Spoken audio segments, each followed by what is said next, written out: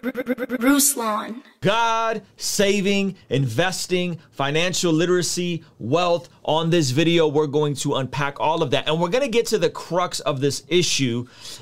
Did Jesus, in the New Testament, in the Gospel, specifically in the Gospel of Matthew, forbid saving?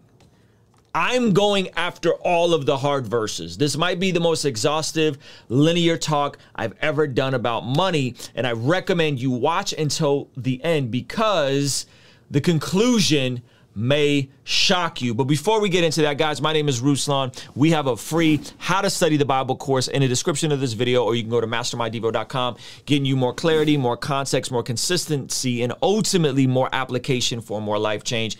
Completely free course, bite-sized pieces on how to study the Bible. Let's get into this study. Okay, this is what happens. Whenever I talk about money, whenever I talk about financial literacy, people reference this passage, which is Matthew chapter 6, verse 19. And this is the passage that always comes up. This is Jesus talking. He says, "Do not store up for yourselves treasure on earth where moths and vermin destroy and where thieves break in and steal, but store up for yourselves treasure in heaven where moth and vermin do not destroy and where thieves do not break in and steal. For where your treasure is, there your heart will be also." Whenever we talk about money, whenever I'll do a thing about going debt free, whenever I do anything like that, people always pull up and they always say, well, that's it. The discussion is settled. And then they'll go into 1 Timothy 6:10, which many of us are familiar with this passage. "For the love of money is the root of all kinds of evil, and some people, craving money, have wandered from the true faith and pierced themselves with many sorrows." Those two verses are usually on the lips of legalistic Larry. Brother Ruslan, I understand that you made a video telling people they need to save money. Save an emergency fund. They need to get out of debt. And they need to be responsible. Now, as your brother, I understand that you've been pulling scriptures out of context. And I just need to firmly rebuke you. Jesus was clear. The case is shut. Do not store up treasure for yourself on earth. Case closed, brother. Please accept my warm rebuke. Legalistic Larry shows up, and that's usually the energy that he has. Now, on this video, we're going to go and we're going to unpack all of it, and we're going to get to the heart of this because I think there's quite a few passages that tie into this, okay? It is one of these contentious issues, and I made a video about the poverty and prosperity gospel. That's where this video is inspired from, and there's a lot of like, don't store up, and as a rule, be very careful to not use one or two verses to form an entire theology. Jesus knew the scriptures. Jesus knew all of the scriptures, okay? He inspired all of the scriptures. So it's very unlikely that Jesus would then say something in contradiction of the scriptures. And I'm going to tell you guys how those verses to me are accurately applied and what they mean. But before we do that, we got to jump into Proverbs because this is the most obvious passage. Proverbs chapter 6, verse 6. This says, "Go to the ant, you sluggard, consider its ways and be wise. It has no commander, no overseer or ruler, yet it stores up its provisions in summer and gathers its food at harvest. How long will you lie there, you sluggard? When will you get up from your sleep? A little sleep, a little slumber, a little folding of the hands, and poverty will come on you like a thief and scarcity like an armed man." So think of what this is saying. Go to the ant, you sluggard, consider its ways and be wise. It has no commander. It has no boss. It has no one telling it what to do. Yet it stores its provisions in summer when there's abundance, when there's flourishing in the summer, when the crop comes, it stirs its provision in summer and gathers its food at harvest.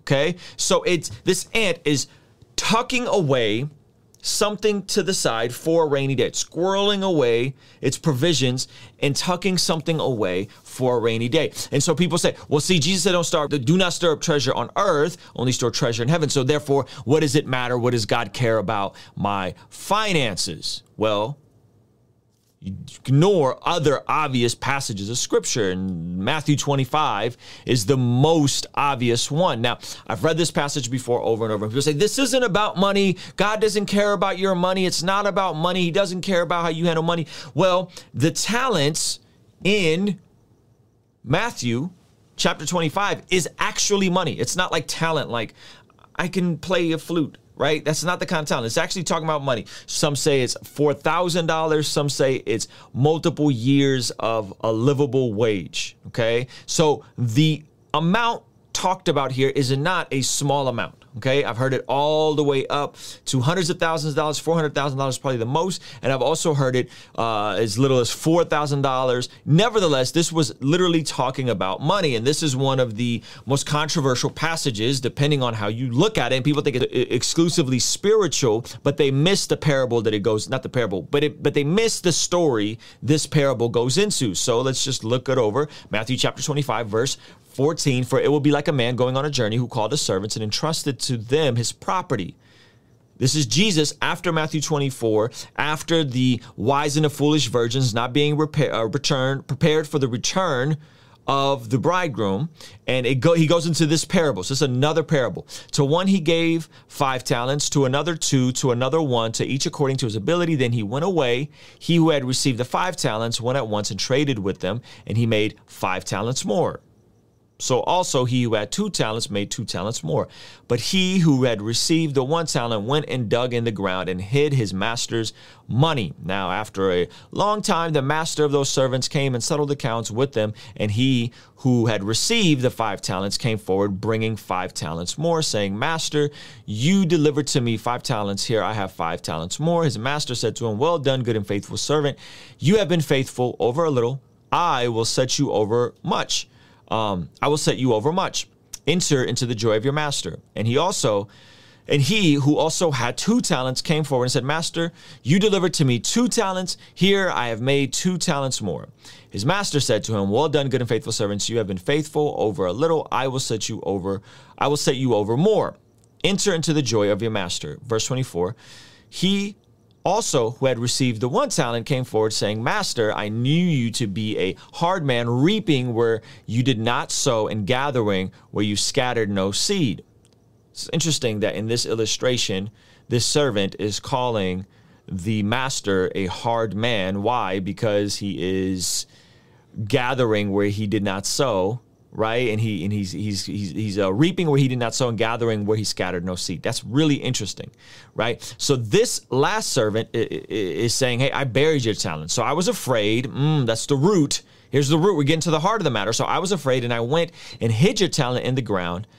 Here, have what is yours. But his master answered, you wicked and slothful servant. You knew that I reap where I have not sown and gathered where I scattered no seed? ? Then you ought to have invested my money with the bankers, and at my coming, I should have received what was my own with interest. So take the talent from him and give it to him who has the 10 talents. For to everyone who has, more will be given, and he will have an abundance. Woo. But for the one who has not, even what he has will be taken away. And cast a worthless servant into the utter darkness. In that place there will be weeping and gnashing of teeth. Wow, scary passage. So people read that and go, no, Ruslan, you don't understand. That's not about money. That's about fill in a blank. That's about us utilizing our talent here, or utilizing the gifts that God has given us, or utilizing all these other things. And I would say, yeah, it's all about that and more. That passage is about your time, your talent, and treasure, okay? If you're born again in Christ, your life is not your own. You are now his. You belong to him, and everything he's entrusted you with, the time, talent, treasure, skills, everything is given to you by the master, and you are called to steward it, to manage it, not to bury it. However, in this specific verse, we see Jesus acknowledging that a wise master and a wise servant when it comes to money, would at least put the money in the bank and give it some interest so that it can generate some interest for the master. Now, this is the part where no one keeps reading. We stop at verse 30 and we go, oh yeah, that's a nice, cool story Jesus told about talent and treasure and all these different things, but it's really a metaphor. But they miss what comes right after that. Verse 31, when the Son of Man comes in his glory. So now this is no longer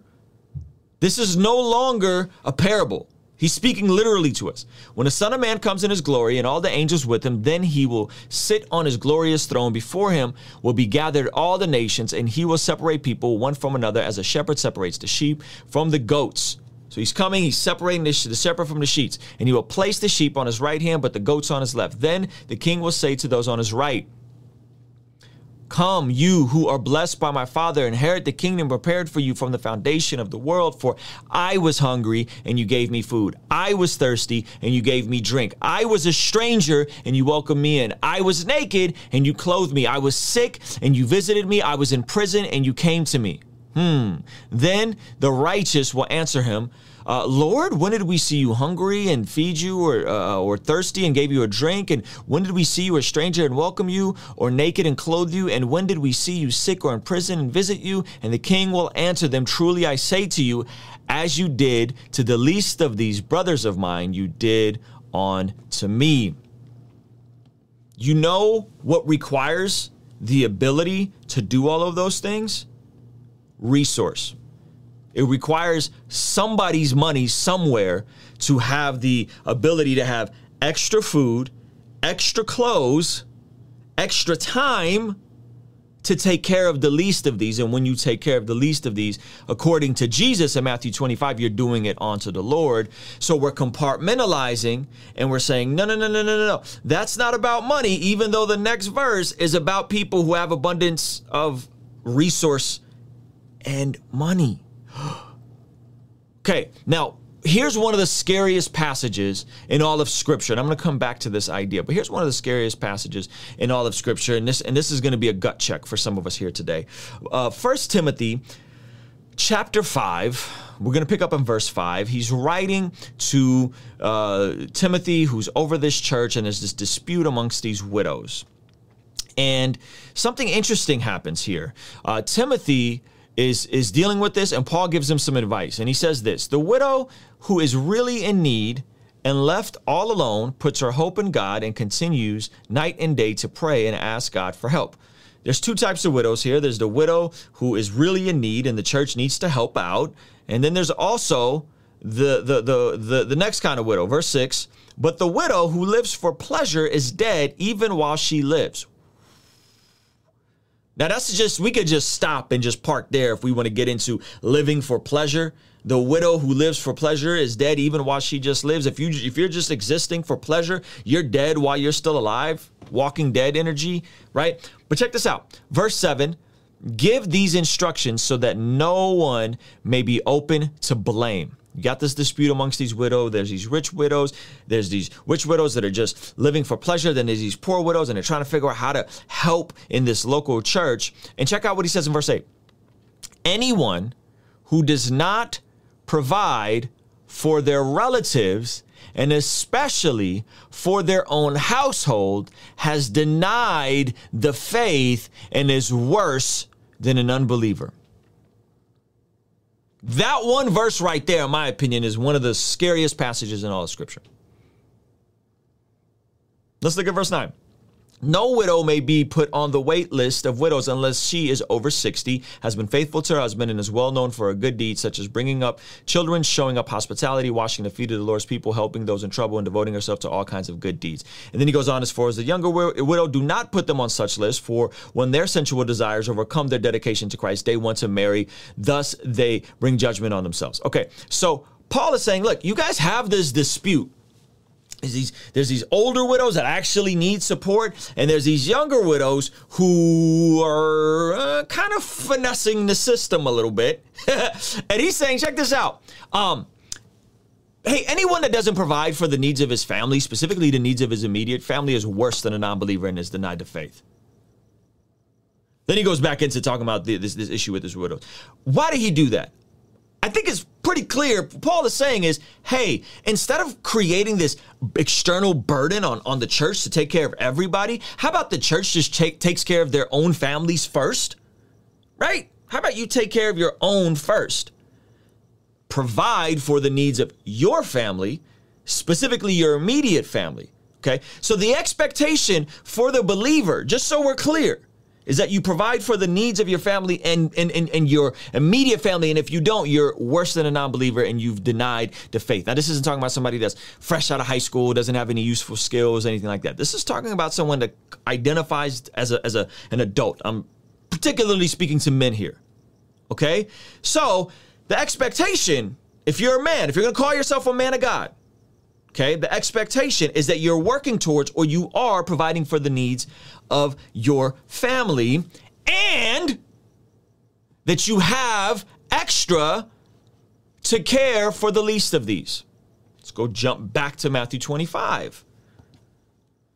Then he will say to those on his left, depart from me, you cursed, into eternal fire, prepared for the devil and his angels. For I was hungry, and you gave me food. I was thirsty, and you gave me drink. I was a stranger, and you did not welcome me. Naked, and you did not clothe me. Sick and in prison, and you did not visit me. Then they will answer, saying, Lord, when did we see you hungry or thirsty, or a stranger, or naked, or sick in prison, and not minister to you? Then he will answer them, truly I say to you, as you did not do it to one of the least of these, you did not do it to me, and these will go away into eternal punishment, but the righteous into eternal life. Now, what I'm not saying is that you're going to hell if you don't take care of people. That's not what I'm saying. But what I am saying is, if we look at all of these verses in context, and I'm going to come back to store up your treasure and what I think that actually means.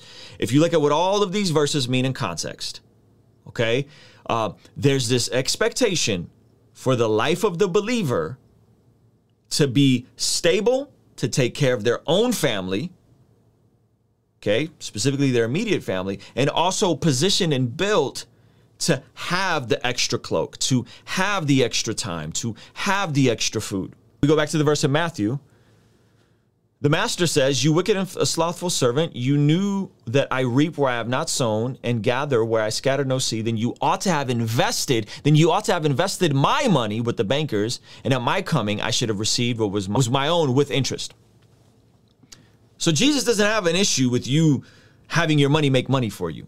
He actually says in this situation, remember, he's the master, the servants are us. It is a parable, but his expectation is that you don't bury your gift, and at the very least, you get some type of return on it. So how does this all make sense? How does this all work together? I don't understand, Ruslan. How does this all make sense? Well, let's go back to Matthew. What is Jesus talking about? Do not store up treasure on earth where moth and vermin destroy and where thieves break in and steal. And then he says, the heart of this is, where your treasure is, there your heart will be also.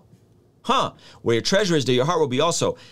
So, as followers of Jesus, our treasure is not our money.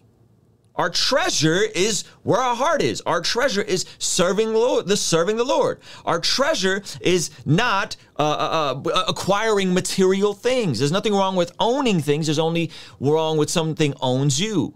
My buddy Jason Mayfield says, when it comes to the whole, you can't serve God and money, and he has this great bar. He says, money is a terrible master, but a great servant.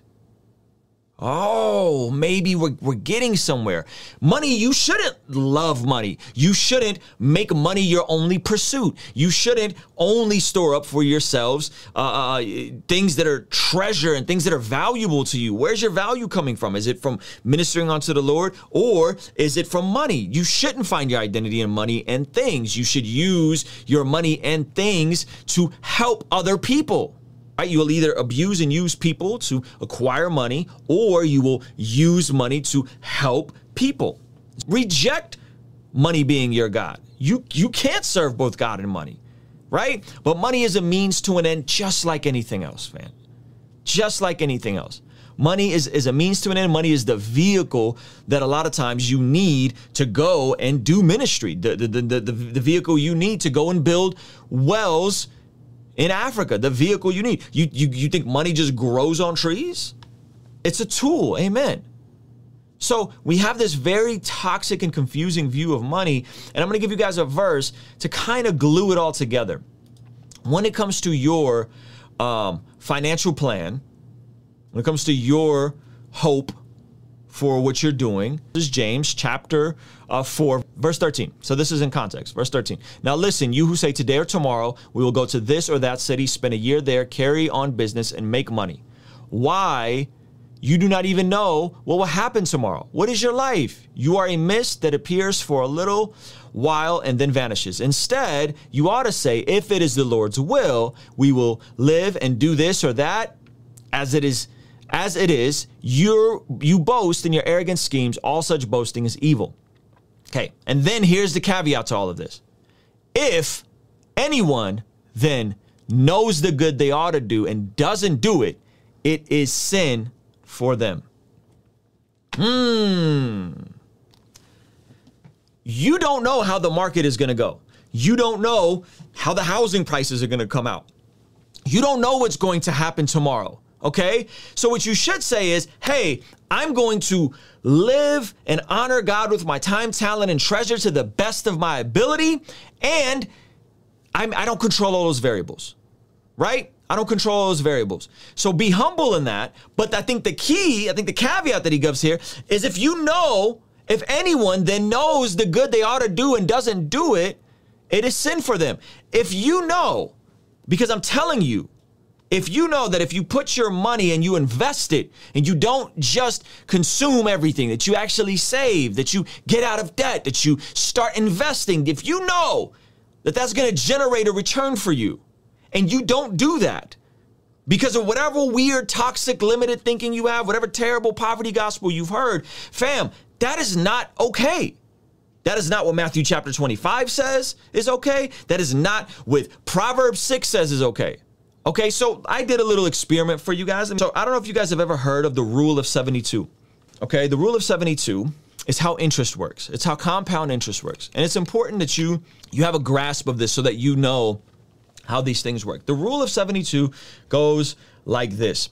If you know the interest rate of something, you take it and you divide it by 72. That will give you the answer of how long it'll take your money to double.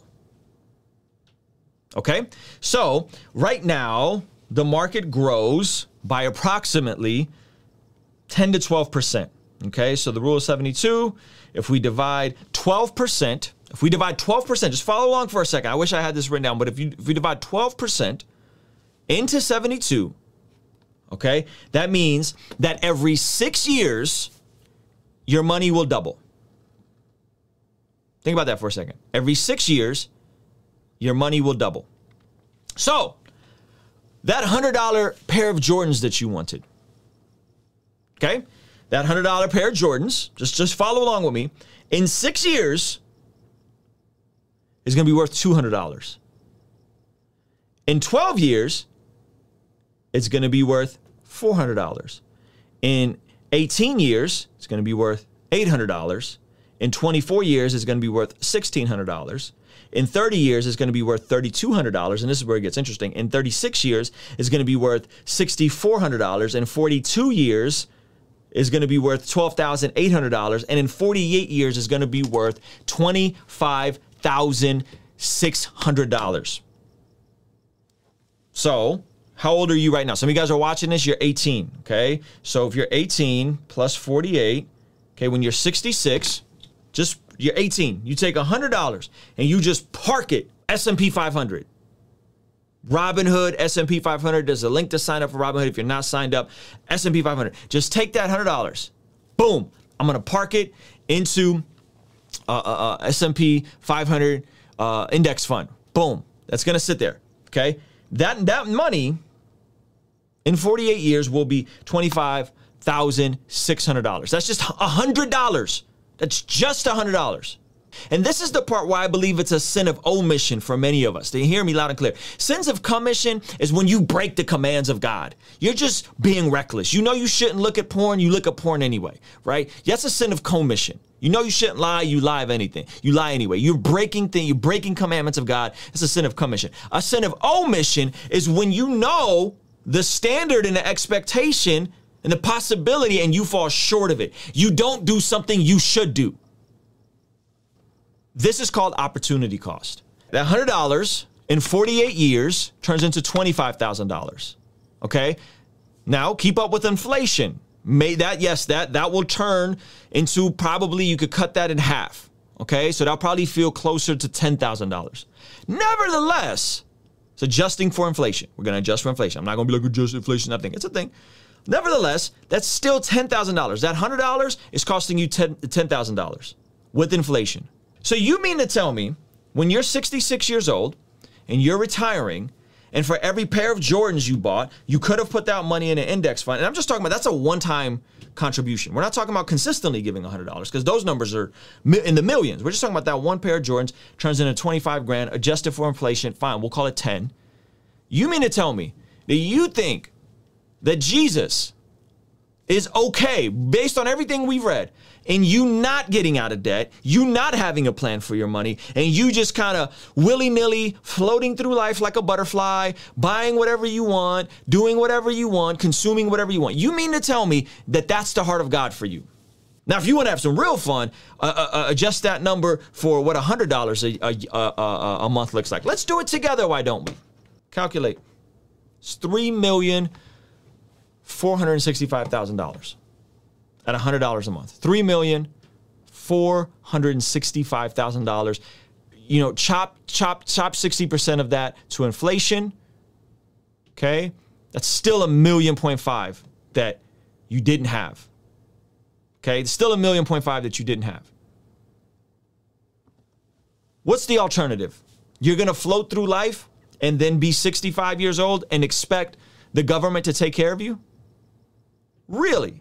You think that's a good idea? Okay? And this is just like planning for retirement. By the way, I put my money in a QQQ. The QQQ, I'm not a financial advisor. I put my money in the QQQ, and my money in the QQQ right now on Robinhood generates me, I'll give you guys the percentage, 56%. It's a bull market right now. So I would argue that if you have the opportunity to invest, if you have the opportunity to save, if you have the opportunity to be on a budget, which most of you do. Some of you guys are disabled, some of you guys are on fixed income, some of you got, right? If you're able-bodied and if you're of sound mind, friends, I would argue that it is the Christian's moral obligation to do so. That it is your moral obligation to do so. If you can build a 7-figure net worth without it mastering you, hear me loud and clear. If you can build a 7-figure net worth without it mastering you, without it ruining your life, by investing $100 a month, okay, you should absolutely do that. I would argue that it is our moral obligation to care for the least of these. That might be offensive to some of you. That might be very challenging to some of you. That might be just makes you uncomfortable when I say things like, you need to get out of debt, you need to get on a budget, you need to save for a rainy day, and you need to invest. So those are my thoughts on this entire conversation. Let me know what y'all think about it. Kingstream Entertainment, Ruslan.